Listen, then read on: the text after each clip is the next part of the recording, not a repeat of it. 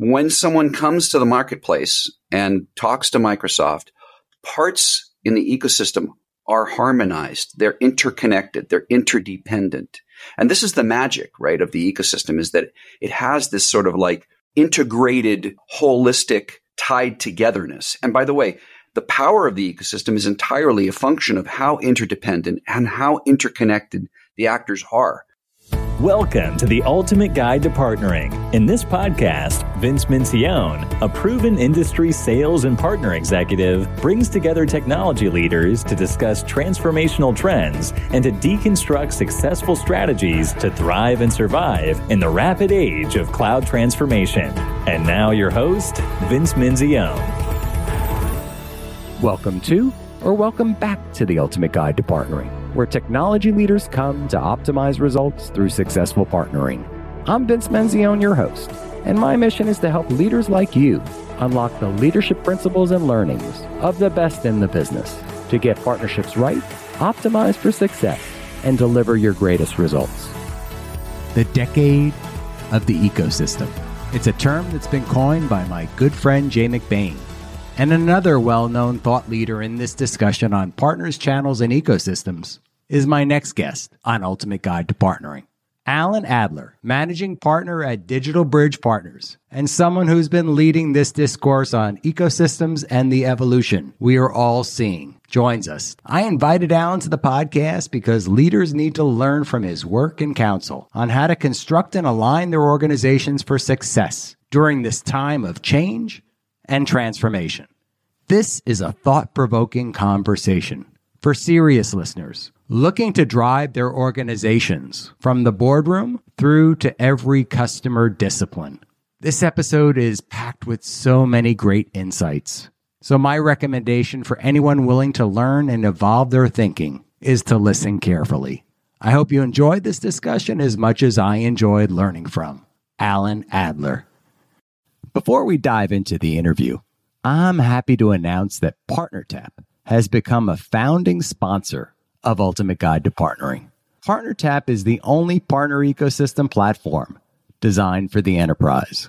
Their technology makes it easy to align channel teams with automated account mapping, letting you control what data you share while building a partner revenue engine. Alan, welcome to the podcast. Hey, Vince, a pleasure to be with you.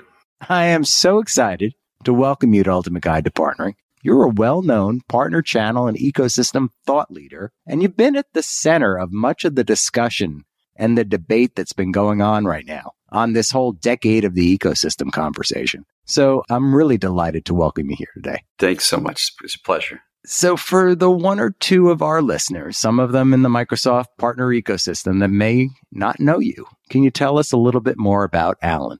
Well, I've been in partnering for about 30 years. I actually started my first company in management consulting in the partnering space called MSI Consulting Group right about the same time that Geoffrey Moore wrote Crossing the Chasm or published Crossing the Chasm. So that's a long time ago. So I think I'm in my fourth decade of partnering. But I think what's excited me the most is the last 5 years when I woke up and realized that something was going on the other side of the digital bridge. My company's called DigitalBridge Partners, which was that these born in cloud, born in tech companies, the quote unquote SaaS community, were taking a completely different approach to partnering. And I put myself back to school to relearn partnering from a digital native and SaaS company perspective. So that's really what's led me to this whole ecosystem thought leadership that keeps me going 24/7. You brought up a great book, Crossing the Chasm. It's a Bible in many respects on some of what we talk about in terms of the tech transformation, in terms of crossing over and the acceleration and growth of organizations. I want to spend a little bit of time here on these last 5 years as well,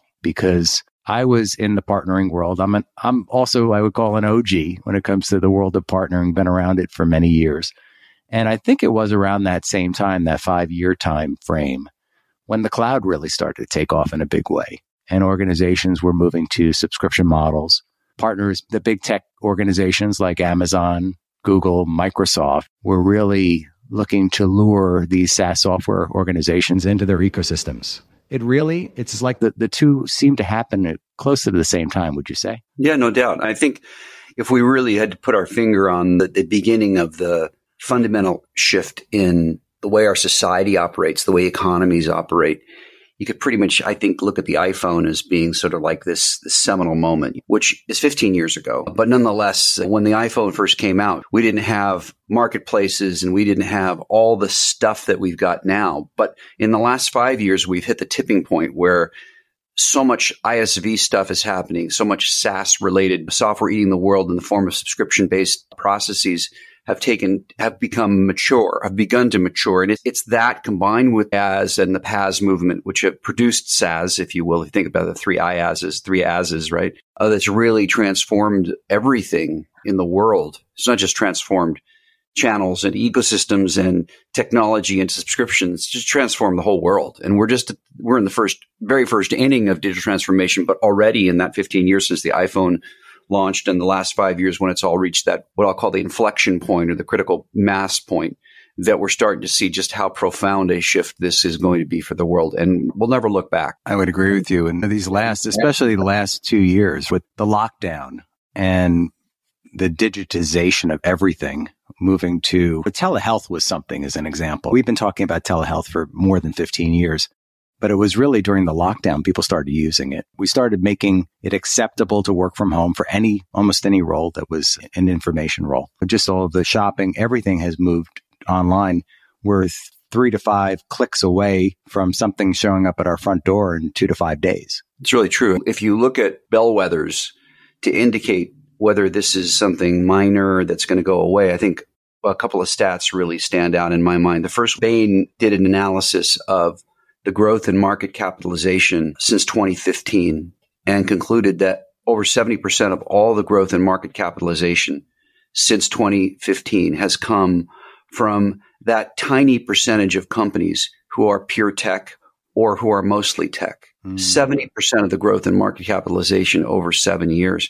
That's amazing. Maybe it's now, instead of it being 70%, maybe it's 65% because the market just corrected a lot. But it doesn't change the fact that the market, which is probably over a long period of time, the best bellwether of value creation and zeitgeist, has already said everything that will be digitized, everything that can be digitized will be digitized, and all value creation is going to come from the digitization of that which was formerly physical that now becomes virtual. This is where it's at. This is where it's going to continue to be at. And I think what's really interesting, I don't know what you think about this, Vince, but I believe that most people who look at the past, last, say, 20 years, and then look forward, think, oh my God, so much has changed. Just scratched the surface of how technology will change us.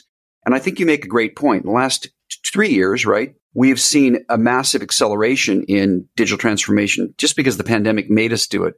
But it was really just accelerating us into the very beginning innings of this change. And if you're not thinking about that as a parent, as a grandparent, as a business leader, how technology will change us, don't look in the rearview mirror, because the cues will be in innovation going forward, not so much on what happened in the past. So just think it's an exciting time to be alive, and the rate of change is only going to accelerate over the next X number of years. Such an exciting time. And you reminded me of the quote that every organization is going to become a tech organization, right? Everything that you said in the physical world will be moved in or shifted into this digital world, this technology world. I think about shopping. I think about going to a clothing store as an example, right? Or having a tailored.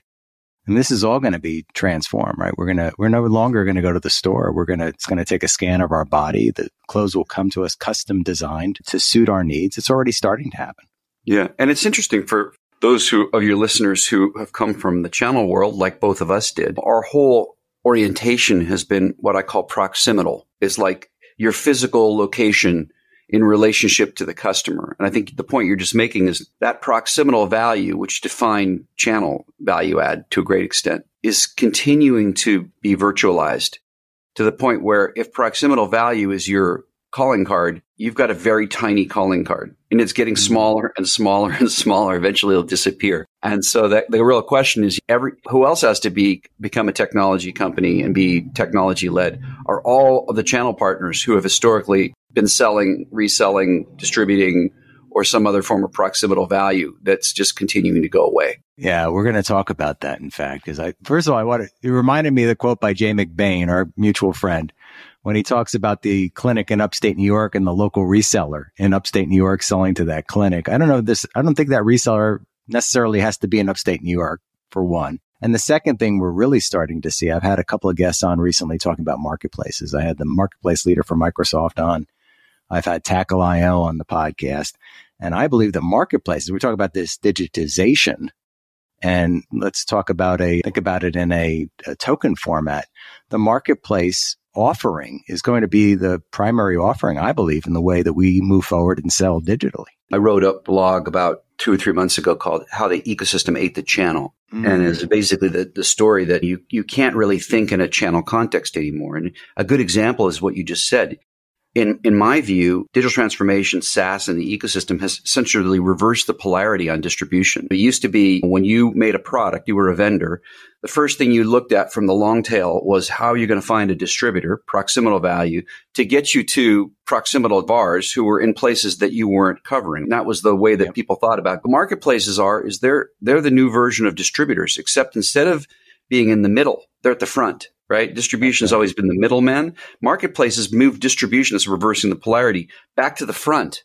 And so now if you're thinking about going to market as a vendor, instead of going to a distributor who's going to get you to a channel, you go to a marketplace who's going to bring you to a customer. So it's like all of the order of operations has been completely reversed. If you take a channel, go to market, that's one of the reasons we created the go to ecosystem movement, because go to market is backward in every way. And we can dig into that, but it's a fundamental premise that I came to, and an understanding I came to, that go-to-market had to be completely reimagined in a digitally transformed, ecosystem-mediated world. And that marketplace offer, whether it's a private offer or public offer, is going to aggregate all of the partners that are going to go deliver that whole solution for the customer. Exactly. So the customer thinks, can I go to one place where I can get everything I need? That's human nature, right? That's why supermarkets exist. That's why markets... Back in the old day, the marketplace and the street corner, all the vendors, because people want to go to one place if they can to get the answers. Why would you go to 1,000 places when you could go to one? But the point of aggregation, to your points, moving upstream to the marketplace, not to the channel, which existed because the marketplace was inefficient. Jay has also said that a third of all of the revenues will go through marketplaces, and that like 90% will be controlled by 20 vendors, 20 marketplaces. So you start to see this reemergence of aggregation, but it's at a very different point in the customer journey, and it's a completely different entity than the one that used to exist. That's why distribution is in deep doo-doo, because they don't even know what to do or where to do it. Yeah, I agree with you. So let's dive in a little bit more on the ecosystem conversation too, because we all quote the Accenture study, right? The 76% of CEOs in every industry and every geography believe their businesses will be unrecognizable, and it'll be due to ecosystems. Why do you believe we're finally ready for this now? I actually think that Accenture was wrong. Really? I think that if you ask the question slightly differently, which is, how will digital transformation impact your business? The CEO answer would be correct, that digital transformation will force us to reimagine our business models. But when they add the part about, and the ecosystem is the primary reason why, most people don't even know what that means. Most people don't even know what an ecosystem is, or how to define it, or parameters of it.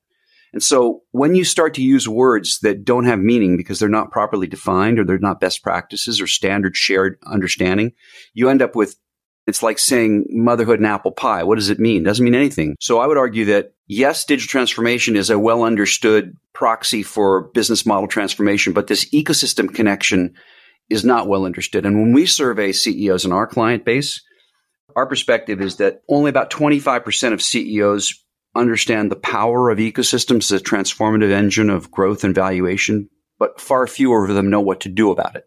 So that 75%, 25%, less than 25, that's a pretty big difference. And I'm willing to debate Accenture on that. By the way, that was in 2018. Yeah, that was 4 years ago. So I don't think they knew what they're talking about. The CEOs or Accenture for that matter, because sometimes you do market research and you come up with a quote and then everyone says, oh, that's it.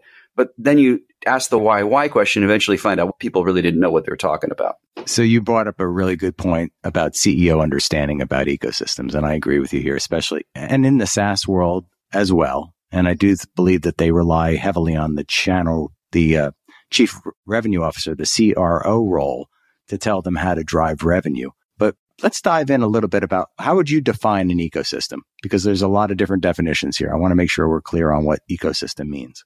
Yeah. So we can look at it on three levels. So the first part of ecosystems is that we're dealing with a group of actors. They're usually interdependent. There's some interdependency associated with those actors. When I say actors, I can mean companies, it could be partners, it could be community members, but just call them actors. Everything from an individual company that have some degree of interdependence, which means that they relate to one another in some way or another. They are in some way or another orchestrated to innovate on some kind of platform or core offering.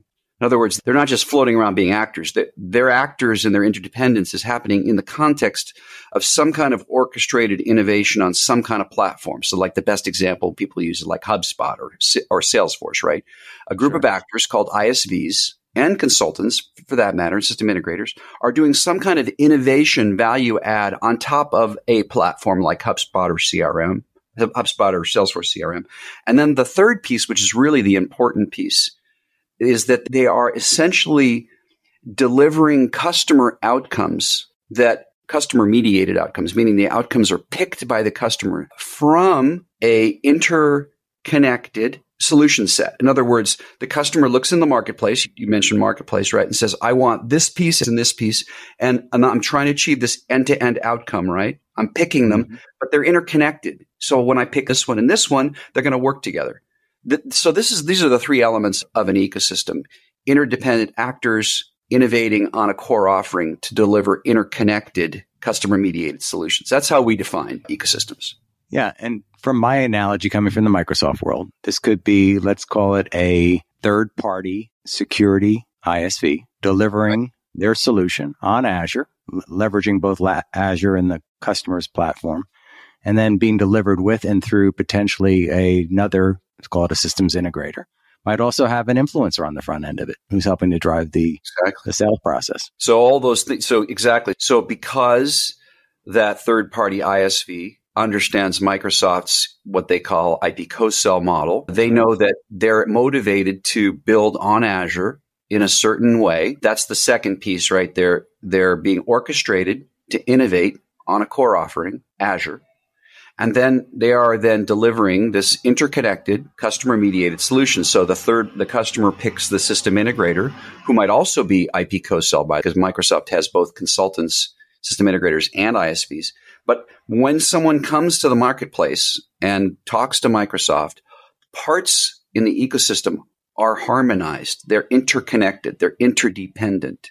And this is the magic, right, of the ecosystem, is that it has this sort of like integrated, holistic, tied togetherness. And by the way, the power of the ecosystem is entirely a function of how interdependent and how interconnected the actors are. So a very loose ecosystem, right, will have actors that are floating around. They don't really depend too much on each other. They're not really interconnected, and they might not have done innovation on a core offering. And guess what that is? That's an ad hoc classic channel model, which is one of the reasons why channels are being disintermediated by the ecosystem, because you can see the strategic opportunities in adding those three elements, right? Innovation, orchestrated innovation, interdependence, and interconnection. When you add those factors to your go-to-market, bang, you have magic. And you have customer centricity, you have customer experience, you've got stickiness across the customer with respect to churn, you have partnership alignment with respect to the ecosystem, and all the boats rise.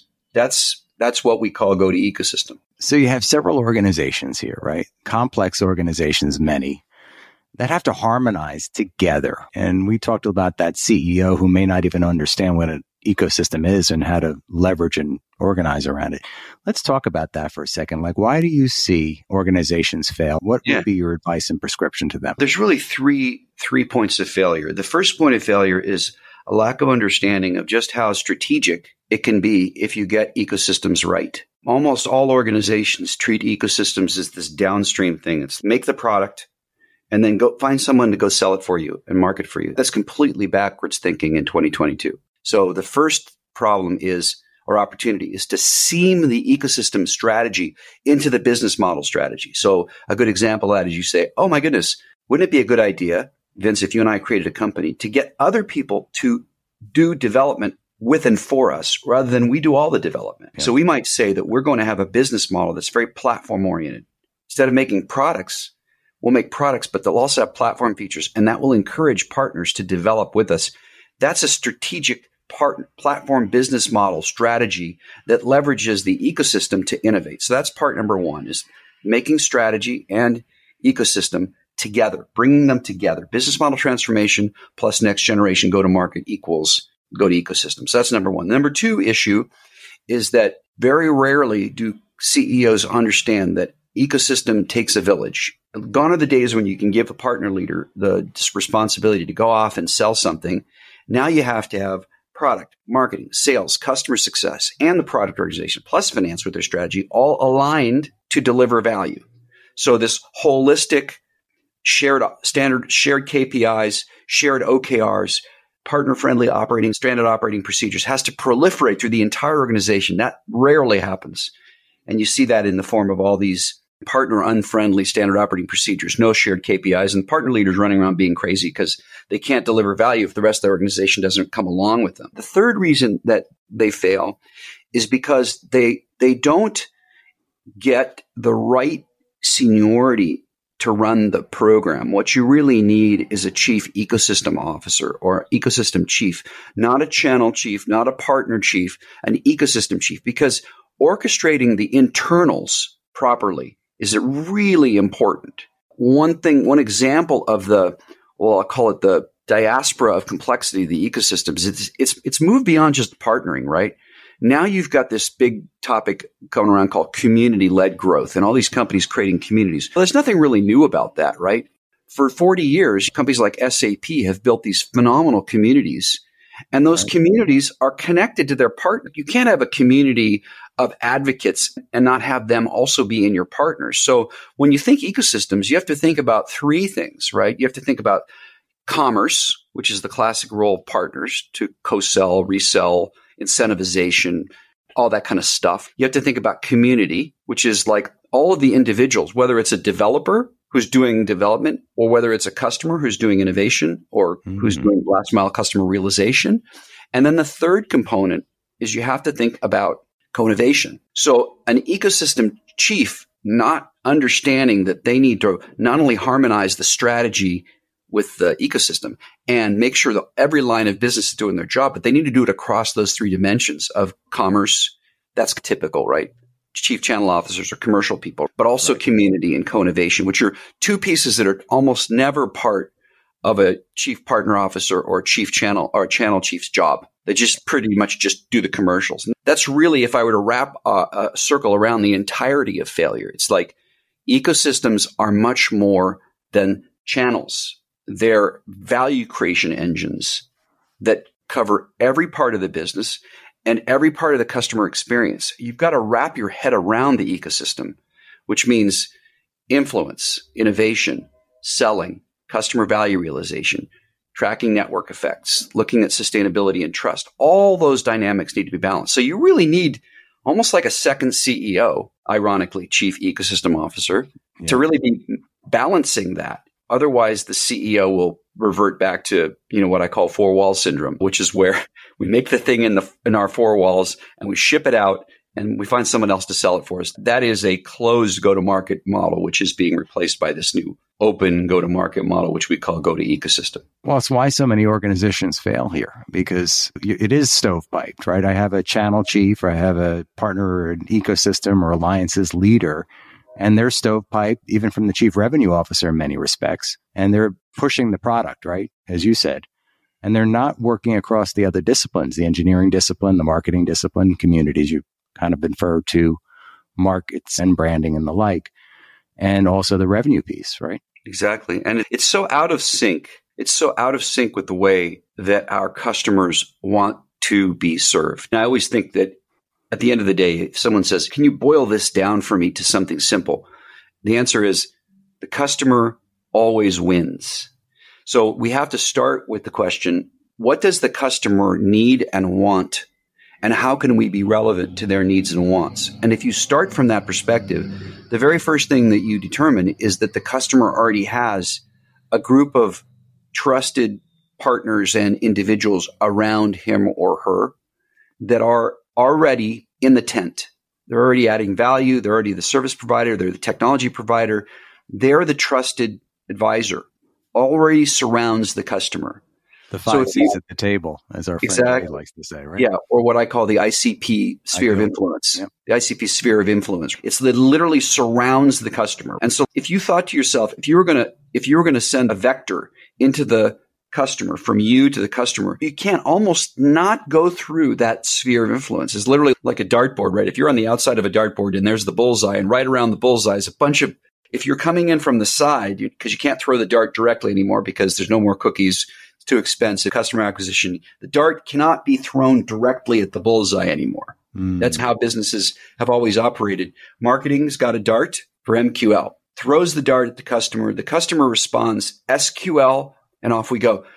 That dart no longer goes into it's the classic dart that doesn't not sharp enough. It hits the dartboard, falls off. Hits the dartboard, falls off. That's what we got today in B2B marketing. The dartboard it does not accept the dart. So the only way into the bullseye is through the outer rings. So you have to come at from the side rather than this. And the outer rings are composed of these companies, the ICP sphere of influence, that you have to make your friend. It's like tribal, right? You have to make them part of your tribe. If they're not part of your tribe, you've got so much headwind, you're going to be out of business. Your CAC will be too high. Your ability to influence the customer will be too low. Your ability to actually drive sustained advantage. And if you're a PLG company, God bless you, you're going to struggle a lot because you're not going to have enough forces of goodness supporting you. And we can talk a little bit about the different mechanisms that you could invoke, but suffice to say that whether it's a community that's going to help you through no-code innovation to create stickiness, or it's a partner who's going to co-innovate around your product and develop some new last mile, or it's a consultant or a system integrator who's going to recognize the value of working with you to drive customer value realization, one of those three is going to be key critical to you getting into that bullseye. In all likelihood, it's probably going to be all three of them. So I've seen this up close and personal with the chief revenue officer who hires another 100 salespeople to dial for dollars. And that's that dart that doesn't stick. What organizations need to do to prepare for, or what organizations are ready for the chief ecosystem officer role? Well, I would argue that the CEOs of any startup need to be double CEOs, need to be the CEO, chief executive officer, and they need to be the chief ecosystem officer from day one. Every CEO should be a double CEO, because the reality is no startup organization can afford to hire a CEO twice. You got to have double CEO, right? At some point in time, you're going to reach a maturity point where the complexity of your organization is going to demand that you evolve to having an individual who's the chief ecosystem officer. And the question becomes, there's actually two parters to that question. Number one is, how quickly are you able, as a startup company, to begin to build partnerships that are so provocative that you begin to enjoy the flywheel of that partner? And the quicker you get there, the faster you're going to be absolutely needing a second CEO. Just if you look at startups, they go through this classic trajectory when they're going through their rounds of financing where, okay, it's time to hire the CFO. It's time to hire the CRO. It's time to hire the sales exec. It's time to hire the marketing exec. And if you look at the unit economics of any SaaS company, you could actually do a trajectory that shows at what point of economics you need to do that. There's none of that for ecosystems, but there needs to be, right? We need to basically have the CEO, the chief ecosystem officer, on the same page of importance as the CRO and the chief product officer. If you say that what are the most important functions of a business, you're clearly going to have a chief revenue officer who ostensibly should cover marketing, sales, and customer success, right? A chief product officer who should ostensibly be responsible for everything that relates to. And I would argue that a chief ecosystem officer is of equal importance to those two roles. I left out back offices. I don't mean to diminish the importance of CFOs and HRs, CR, and chief human the HR role, because they are very important. But for purposes of facing the ecosystem, the two that are the most powerful. Now, what's interesting is you notice I didn't mention the partner organization, because ostensibly the CEO, the second CEO, Chief Ecosystem Officer, would also be responsible for the partner function, because a partner function continues to be important. Exactly. That continues to be important. It's a second part of their job, right? The first part of their job is orchestrating the entire internal organization, right, to marry to the outside orchestration. And then the second part of their job is actually running the function where you might have partner ops, partner marketing, and the conventional we grew up with, right? Who's going to do the program? Who runs channel ops? Who's the person that's doing incentives? How are we facilitating enablement? There's all that stuff still really important. So I don't mean to diminish that there's a partner leadership role and a partner officer, but that would be a report into the chief ecosystem officer. But I evaded your question, which is like when. And I think it's entirely a function of how provocative the startup is with respect to the ecosystem. Because if they're following our playbook from before they make their product, they should have a very good understanding for who they should be partnering with.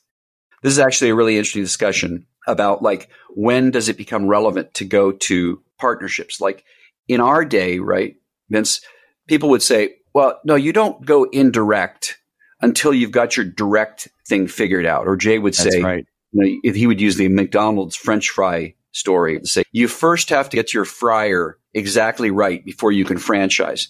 But that's actually not true in an ecosystem world, because the power of the market is so strong. The influence, the ICP sphere of influence is so powerful that if you have an idea that you're going to solve for a problem in a given ICP, which is the only reason a startup exists, right? There's a problem to be solved and you can uniquely solve it. So you're going to then go try to find product market fit. Even before you even get there, you should be identifying with whom you should partner out of the gate, and maybe even get them on board before you start developing, which is also, wow, really partnering before you even have a product? That basically means that the whole go-to-market process is broken, because it says, no, first you go direct, right? That's the whole mantra. First you get your idea right, you get it direct. Now, maybe you still need to go direct, but if you go direct without the aid and abet and assistance of someone that's already close to your customer, you are going to lose. There are some interesting companies that are emerging. One's called Partnered, and they're a network that connects sales reps to other sales reps. Yep. So that instead of you having to go take a 3-point shot in the basketball analogy, you ask a sales rep at another company who's right next to the basket with the basketball to make you an assist so you can hit a layup. I love the work that Adam's doing. Yeah. I think that's a perfect example of very early in your development, you should know which partner you're going to build on and with that is already in the door with your customer from the start. It's usually not going to be a big surprise. It's going to be some son like a HubSpot or a Salesforce or someone that's got a lot of gravitational pull and is essentially could be very well be a Microsoft, right? I mean, if you think about it from an Azure perspective, if you're going to develop something and you put it into the Azure marketplace, you have a high propensity to get support from Azure and all of the system integrators and ISVs that are already in the marketplace. That's right. We talked at the startup phase. This sounds easy. What about the organization that's already successful? $250 to $1 billion ISV, SaaS software company. And how do you introduce the ecosystem chief there? Yeah. You first have to do an assessment of the relative, let's call it ecosystem maturity of that company. And by that, I mean, we have a maturity checklist that we're going to be introducing into the market it's already March. In 15 days, we're going to launch this maturity model that basically would let you determine where you are on a series of vectors, right? So let's take an example. If you're a SaaS company and you do not have, for example, you don't have open APIs, you don't have an integration strategy, you haven't platformed yourself, you haven't created a platform that drives co-innovation investments from partnerships, you haven't created ecosystem and product roadmaps to focus your resources, you're probably got some work to do back in the product house before you even think about hiring a chief ecosystem officer, because the technology foundation is not set up for success. But if you've already developed a robust platform strategy and you have a way of driving scalable innovation and advancement through partnerships and communities, you might at that point be ready to start orchestrating an ecosystem to drive growth. So there I would start to look at the question, what do you currently have in the area of partner ops? So you have, for example, processes for attribution, for enablement, for engagement, for incentivization, for operations, for relationship management. If you have those things in place and you've already begun to promulgate this through the organization, then maybe what you really need to do is at that point, you're saying, okay, what our real problem is? Marketing needs to reimagine influence. Sales needs to understand partner-assisted sales alignment. customer success needs to start aligning third-party integrations. And now you could say, okay, I actually need a change agent, an ecosystem chief to come in and help us do that, because that stuff's not going to happen automatically. That's a lot of work to figure that out. I might also at that point discover that I now have the opportunity to transform my business model and platform from a product to a platform business model, because product has figured out how to platform the offerings so we can do innovation, but we really haven't turned on the platform business model yet. So maybe that chief ecosystem leader will work with the CFO, the head of strategy, to figure out how to align community, commerce, and co-innovation. Remember the 3 C's I mentioned, how to measure and adapt the strategy and the OKRs to optimize network effects and competitive advantage, how to build with and across all those partnerships and communities to maximize the 6 elements of ecosystem value creation, innovation, influence, sales, customer value realization, network effects, et cetera. And then how to really get those OKRs to align with the core LOBs, back to that point about getting everyone on board. So really it's a function of like, how prepared are you? And you got to clear the product hurdle first, right? Because no matter what you do, if your product team is not supportive of the idea that ecosystems are going to be the source of innovation, co-innovation is going to happen in the ecosystem. If we're not prepared for that, if we don't understand that, then we're going to go out with a little cup. When you say you tin cup, you get a very narrow tin cup. It doesn't hold very many coins, right? You got to have a deep tin cup, and that's where the product innovation comes. You struck on some really strong chords for me here. First of all, you've been talking about OKRs and KPIs. I'm a big proponent of that. And I believe that you need to embed OKRs into the organization that are going to support this ecosystem orchestration that we talk about. And then I think about mindset. I think about the organizational mindset's got to be right. Everybody in the organization's got to be rowing in the same direction, because you know how organizational conflict tends to arise. Egos get in the way. Executive commitment's got to be there from the CEO. Everyone in the organization's got to buy into this. And then the maniacal focus on the execution of this has got to be super strong. And using OKRs, you can do that, but you got to have the focus on the execution of it. Do you agree? Yeah, 100%. I've done a little bit of studying recently as we've getting ready to launch this new maturity model, which is really built on an OKR framework. We're working with Microsoft, who bought Ally, to introduce a legitimate automation approach to this, because we're actually coding the ecosystem, go to ecosystem OKRs into a system so someone can say, okay, how do I do this? And when you study the companies that are using OKRs today who don't have a go to ecosystem approach, what you see is these top level corporate goals. And then down on the bottom of the slide, there'll be a few mentions of routes to market and partnering. Like it'll be like, get a reseller to do XYZ, put a marketplace together for ISVs. And you're like, hold on a minute. Here are all these company level OKRs. They have nothing about the ecosystem in them, zero. And then down on the bottom, we've kind of skipped right to the routes to market. And then that's going to get us there? No way. So you're exactly right. The OKRs have to be harmonized, but it has to start at the top. That's the right. very first OKRs. Let me give you an example. Like here's 3 OKRs that we believe companies really need to embrace. These are the company level O's, the top. The first one, develop a robust platform strategy, drive scalable innovation through partnerships and communities. That's an objective. Second one, That's right. Evolve to an orchestrated ecosystem to drive sustained hypergrowth. The third one, change to incorporate a platform business model strategy, optimizing around network effects. So the 3 hallmarks of great OKRs, they are about innovation. The first one, develop a robust platform strategy. They are about growth, evolve an orchestrated ecosystem to drive hyperscale. And they're about change, which is moving from a product to a platform business model by studying the network effects, ecosystem success, and sustained advantage. So we believe that those objectives need to be at the CEO level. And then from each of those, you cascade down into individual objectives, which guess what? Are owned by the lines of business. So you wouldn't be surprised on the product. One is predominantly owned by the product, but the ecosystem chief plays a consulted and informed role in what is using a RACI model, right? And you move into the orchestration piece. The ecosystem chief takes more of a responsible and accountable role, but also you see marketing, you see sales, you see customer success. And then when you move into the change model, you bring the CEO in. Of course, he's always there or she's always there, but then you bring in strategy and finance, because oftentimes you see strategy and finance playing the role of driving the changes because they're setting up the top level company goals. So this is an attempt to bring ecosystem thinking at the top and through the middle and down into execution at the bottom. So wish me luck, because this is quite an undertaking to try to code this into the existing system. You are speaking my language with RACES as well. So I come at it from that same approach. How do we get the CEOs on board?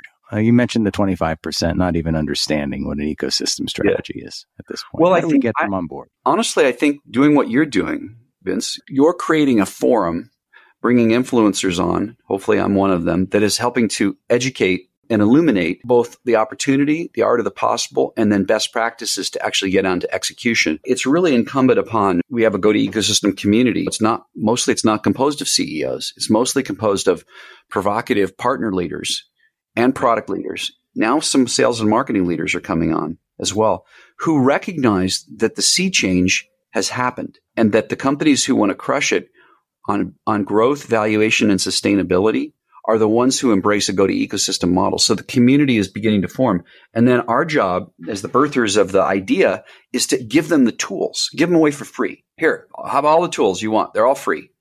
You go take these tools to your CEO. Help the CEO. And by the way, it's not going to happen by just the CEO. What's going to happen is that the partner leaders are going to convince the product leaders.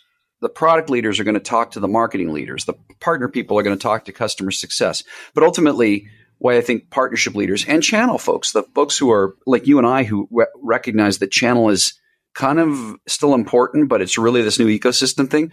We have to become educators. We have to become evangelists. We have to be provocative and compelling and have data to support what we're saying. And if we can arm ourselves with that data and then use that data to convince the C-suite and the CEO, it'll happen. And then I think what's going to occur, Malcolm Gladwell, the tipping point, we're going to hit a tipping point where both startup CEOs and C-suites and established CEOs and C-suites are going to get it at a certain percentage. And once we cross the marginal line, whether it's Malcolm says it's 5%, might be 10%, there'll be some percent, and then it'll flip.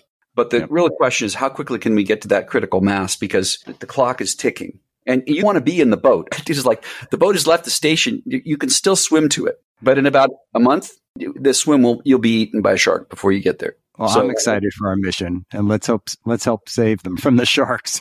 Right on.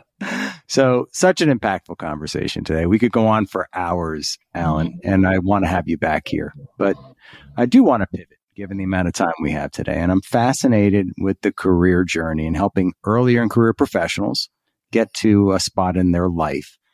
Alan, was there a pivot point or a spark that got you to this spot as a leader in this field? Well, it's interesting because I'm definitely not a digital native. I've been at this for 30 years plus. So when I started, none of what I'm talking about right now was really relevant. It had been put in an institution if I had this conversation in 1991, right? And so in many respects, I think you could have to answer that question differently based on whether you're well above the age of 30 or around 30, because it's around that time that I think the digital nativehood began. And so if you're a digital native, you don't need to be convinced to drop your bags. You just need to grab new ones. If you're not, you have to drop your bags. You're carrying a lot of luggage that's not helping you anymore. And so that's where I would say be willing to be humble and be educated. So 5 years ago, when I was beginning to realize that, or 5-ish years ago, I was beginning to realize that although I had been in partnering for 30 years or almost 30 years at the time, I was no longer speaking a relevant language when I spoke with the CEO of a SaaS company or a partner leader. They were talking about stuff that just, what? The order of operations of how you go about partnering in a SaaS company are completely different than the order of operations that we grew up with. And all the terminology's changed. Channel, indirect selling. Those are almost irrelevant terms to many of these new companies. And so I would say be willing to start with a beginner's mind, a humble perspective, and learn. If I were a digital native, I think what I would do is recognize that this is not really a partnering career. This is a new business motion career. It's just like we're in the incubation of the next wave of CEOs. So if you're interested in this space, it's really because you are an entrepreneur, because you recognize that there's this fundamental sea change that's occurred and that you want to be riding that wave. And it's kind of interesting because one of the things that happened for me, Vince, is that about a couple of years ago, I realized it's not a partnering issue anymore. I used to always think it was all partnering, channels, partners. I've been in this business for a long time. It's really a business issue now that affects every single line of business. We already talked about that, right? So if you're really interested in this space, it's because you're entrepreneurial. It's because you want to be where the business is going, not because you want to get a career in partnering. Because a career in partnering is going to be subordinate to a career in ecosystems, which is a CEO job. That's ironically that it's called CEO, right? It's both funny, confusing, and prescient. So be humble and willing to learn. That's it. Yeah. I love that advice. Be curious. I'm embracing it as well as you, being a fellow OG here who also used punch cards for my first computer class. You know what's a funny thing too is like the thing that really makes me happy every morning? I am learning more now every day than I ever have. And I think if you can have a job where you feel like you're learning more now than you ever have, you're in the right spot. Because that's what creates joy, innovation. It's what makes us a compelling species, is that we're curious and we're learning, we're growing. And I feel so fortunate to be able to say that I'm learning more now than I ever have, given that I'm very OG. I'm right with you, and I'm having a blast doing this. I'm so excited to have you, Alan, today. And so we're going to finish up with some fun. I know this might not have been as much fun for you as it is for me to ask you, but you're hosting a dinner party. And now we're hopefully fully out of this time where we don't have to wear masks or worry about any social distancing. And you can invite any 3 guests from the present or the past to this amazing party. Whom would you invite and why? Okay, so I had some time to think about this because originally it was like, oh my God, I'll default to like a Socrates or something like that because it's the easy answer, right? But you know who the first person I would invite would be Jesus. Jesus. And the reason I'd invite Jesus. The reason I'd invite Jesus is because I'd really like to get his take on where things ended up. It's like, say, okay, Jesus, here's what we got. We got this kind of civil unrest. We got the religions. Let me give you a little tour of history. How many millions of people have died? Yeah. Hundreds of millions of people have died. Would you do it differently? And got any advice for us? Because I think we're kind of gotten off the rails just a little bit. And so I'm just wondering if you can do a refresher course on this whole thing and maybe even start with saying like religious organizations, a couple of pointers on how you might want to get it right. So that would be my first one, would be Jesus, to help us get things straightened out.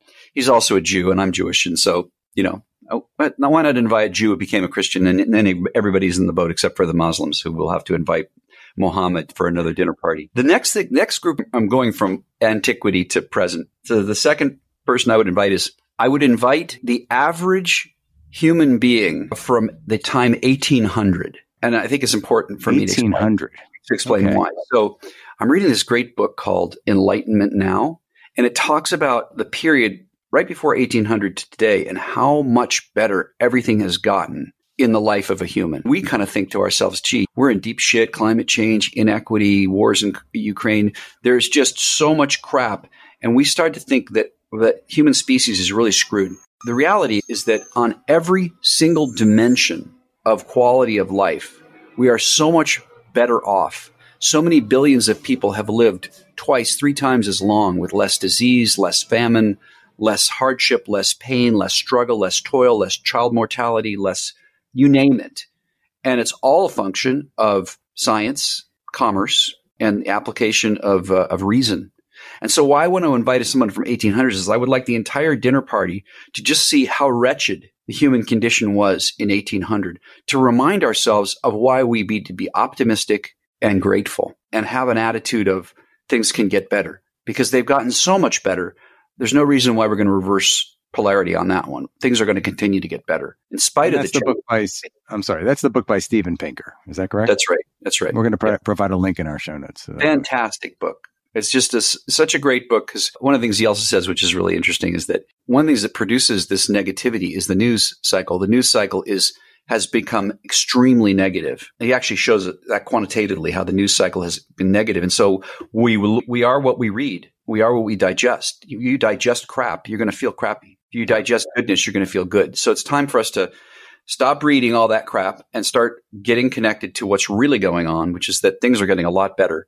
And we need to build on that positivity rather than just going negative. And the third person I would bring is my grandfather, Abraham, who died 4 or 5 years before I was born, mostly because he was always this person. He was always the story at the dinner table. But it was always told through other people's voices and memories. And I'd like to hear his stories directly from him. So those are my three people. And you were from New York originally. So was he from New York as well? Well, he was born in Poland, but he came over as an immigrant. Yeah. Fascinating. Well, it sounds like a great party. I would love to participate, maybe come by for a beverage. And I'd invite you, Vince. You'd be my fourth guest because I would love that. Our conversation. We could have we're going to continue our conversation anyway. So you have been a great guest, Alan. I am so delighted to have had you here today. Thank you for having me. Thank you. And any final advice for our partner listeners? I mean, we talked about quite a bit today. Yeah. I'd say if you haven't listened to the podcasts, listen to Vince's podcasts. Listen to Mark Brigham's Partnernomics podcast. Listen to Jared Fuller's Partnered Up podcast. Listen to Adam Milkowski's Partnered podcast. Listen to these podcasts. Listen to what's happening. Make yourself a student of the fact that the podcast hosts are bringing all the brilliant people to the table. Hopefully I might be invited again, but listen to them, study them, go to school on the podcast. If all you did is listen to a couple hundred podcasts over a period of a year, you're going to know a lot of stuff. Then start regurgitating it and creating your own original ideas. And then I think the single most important thing to do is get yourself known. Start posting, start hosting, start getting your ideas out on the table. Have a point of view and reify that point of view and educate yourself with that point of view, because we are in the influence business. So if you want to be influential, use the media that exists for us. Use LinkedIn, post, host. Make yourself known, and don't be afraid to not have the answers, because the reality of it is the only dumb person is the person who thinks that they have all the answers. The smart person is the person that asks the good questions because they don't know. So get out there, make a mess. Such great advice. Thank you, Alan. Thank you again for joining us today. Yeah, it's my pleasure. As with each of my episodes, I appreciate your support. Please subscribe on your favorite platform, like, comment, tell your friends about Ultimate Guide to Partnering and where they can find us. And I'd love your feedback. Please like the podcast and provide comments or reach out to me at Vince Menzione on LinkedIn, Twitter, Facebook, and Instagram. You can also like and follow Ultimate Guide to Partnering on our Facebook page, or drop me a line at vincem@ultimate-partnerships.com. This episode of the podcast is sponsored by PartnerTap, the partner ecosystem platform most trusted by enterprise. Drive more revenue with your partners and learn more at partnertap.com. Thanks so much for listening to this episode of The Ultimate Guide to Partnering with your host, Vince Menzione. Online at ultimateguidetopartnering.com and facebook.com/ultimateguidetopartnering. We'll catch you next time on The Ultimate Guide to Partnering.